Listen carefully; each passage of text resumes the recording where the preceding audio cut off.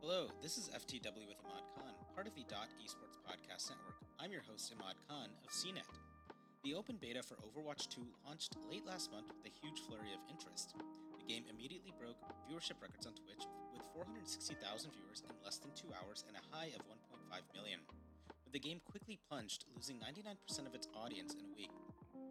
There's been much armchair analysis as to why the game hasn't caught the same fervor it did when the franchise first launched in 2016. To break it all down, including the start of the 2022 Overwatch League season, is Dot Esports reporter Jessica Sharnagle. Jess, thanks so much for coming onto the show. Yeah, thanks for having me. So, Jess, you, unlike maybe many others, have had extended time to actually play Overwatch 2, and I'm just curious, what are your impressions of the game as it is right now? Yeah, so I had some time in the alpha. Actually, me and one other on Dot were invited to play the alpha, and it was generally the same. So I've had an extended amount of time with it compared to people that have access to the beta. And when I played it, at first, it was in a very controlled environment. There were not random people in there. They were all Overwatch League players, which was difficult, or family members of the developers or the developers themselves, or content creators. And it was awesome. It was a fantastic experience because they were all very nice. And then I come into the beta, and it's basically the same. They didn't really change very much, but I don't know, it lost its spark for me a little bit in the beta just because I wasn't playing with people that were so nice. But I don't know that people are really understanding that this is the very first beta, and there's not a whole lot that was added that's different from Overwatch 1 besides some of the things that people already expected, such as new maps, a new mode, and a new hero.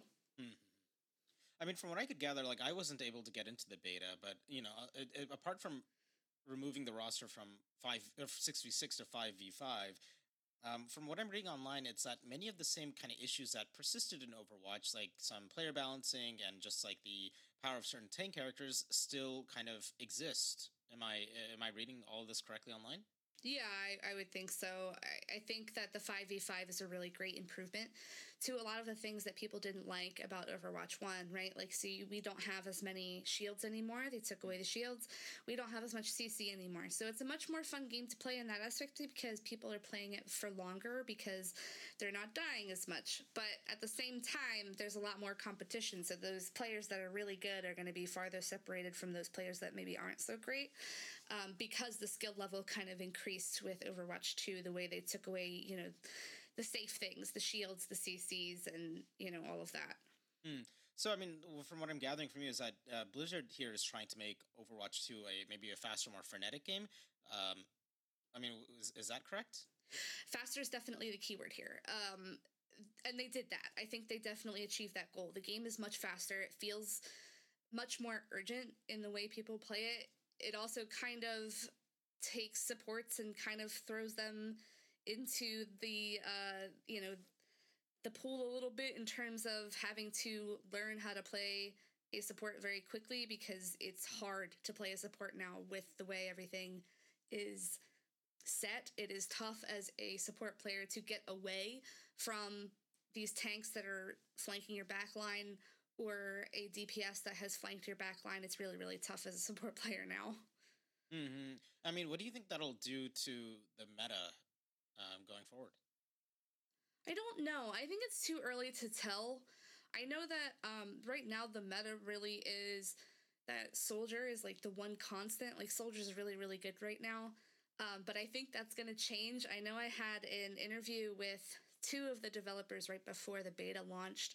I'm talking a day before the beta launched. We had an interview. And they were telling us that they were looking at supports next. And I think we saw that a little bit in the patch notes that were released yesterday with Zenyatta getting a power kick.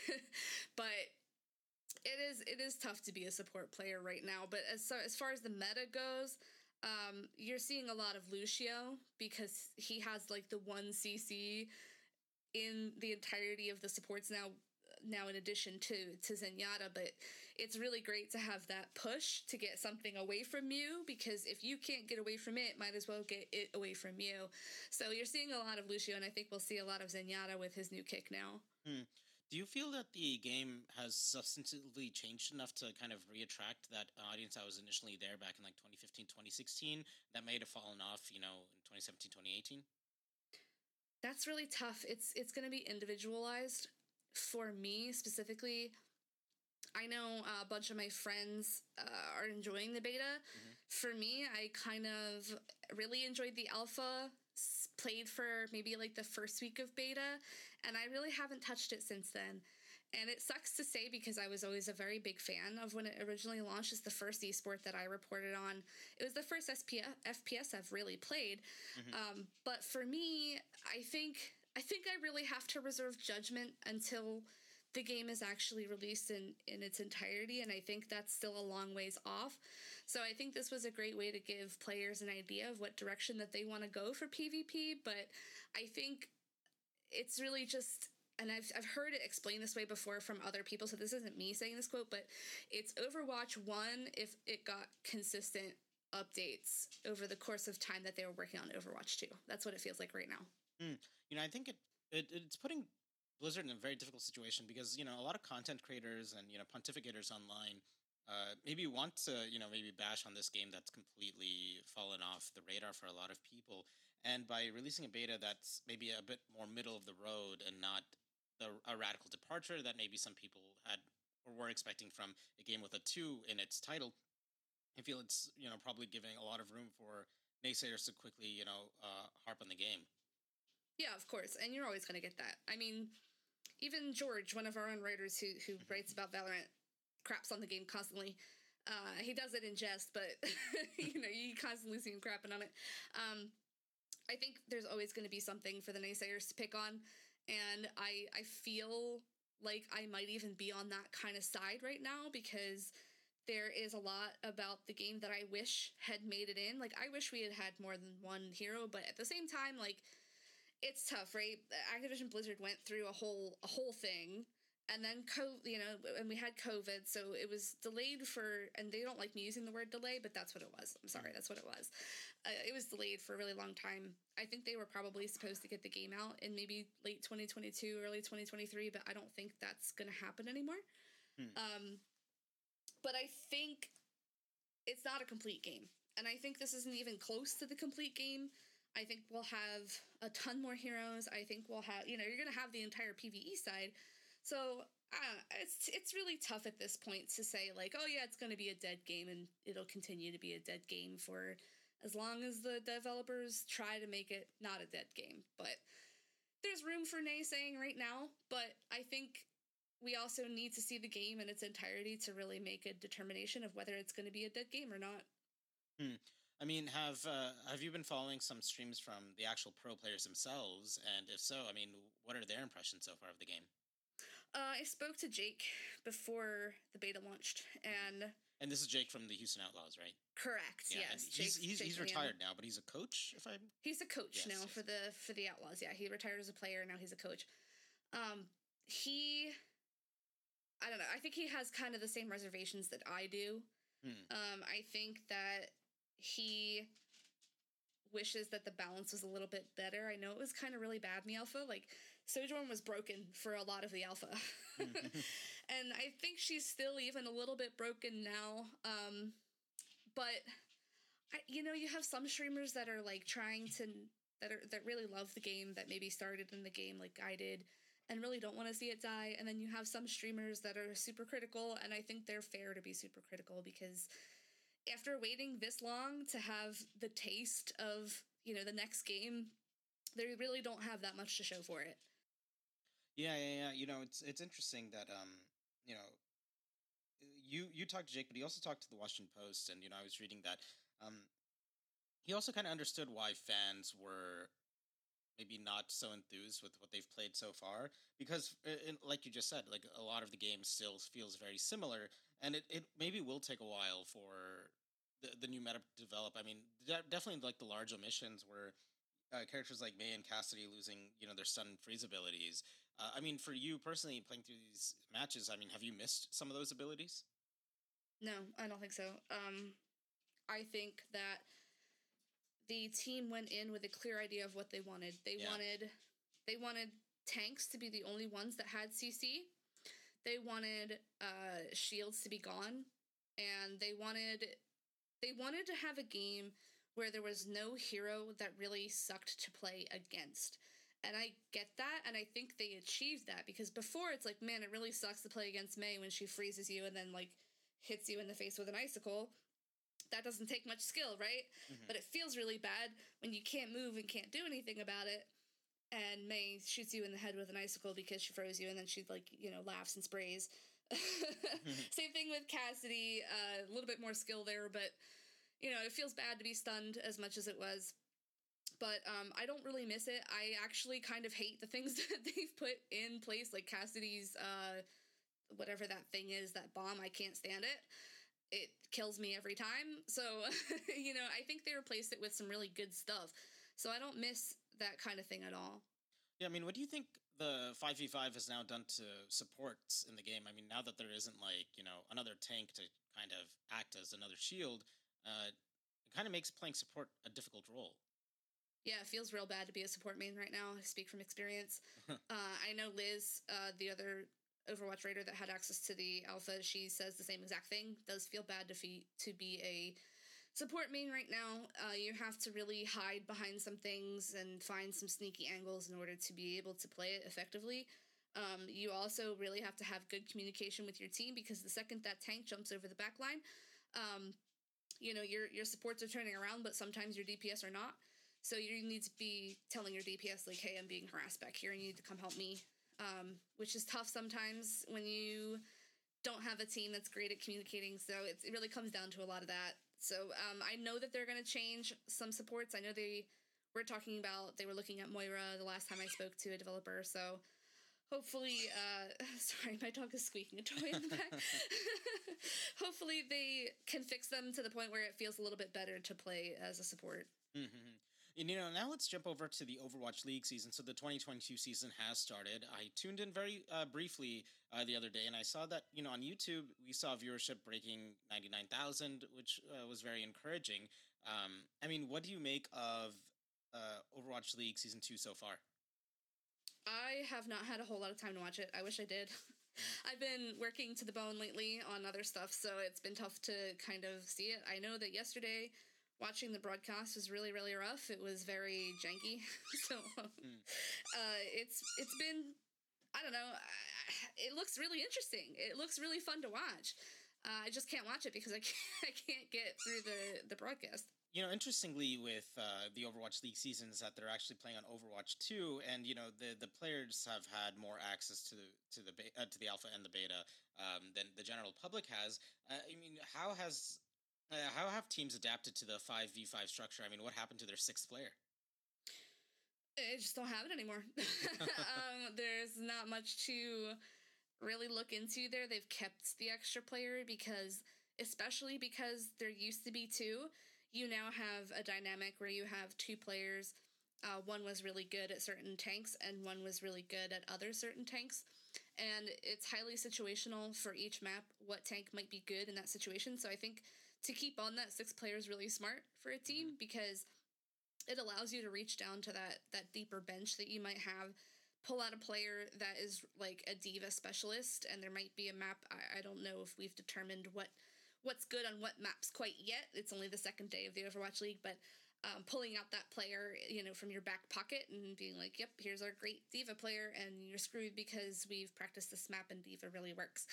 So the teams are starting to figure out, you know, what works for them, and keeping that extra player is just going to be a good, I mean, especially, you know, players get sick. I know, like, one of the seasons, Neptuno got, like, really ill with, like, a flu and then kidney stones, and they were having a really hard time getting, you know, their player that hadn't had practice onto the mat, on the stage.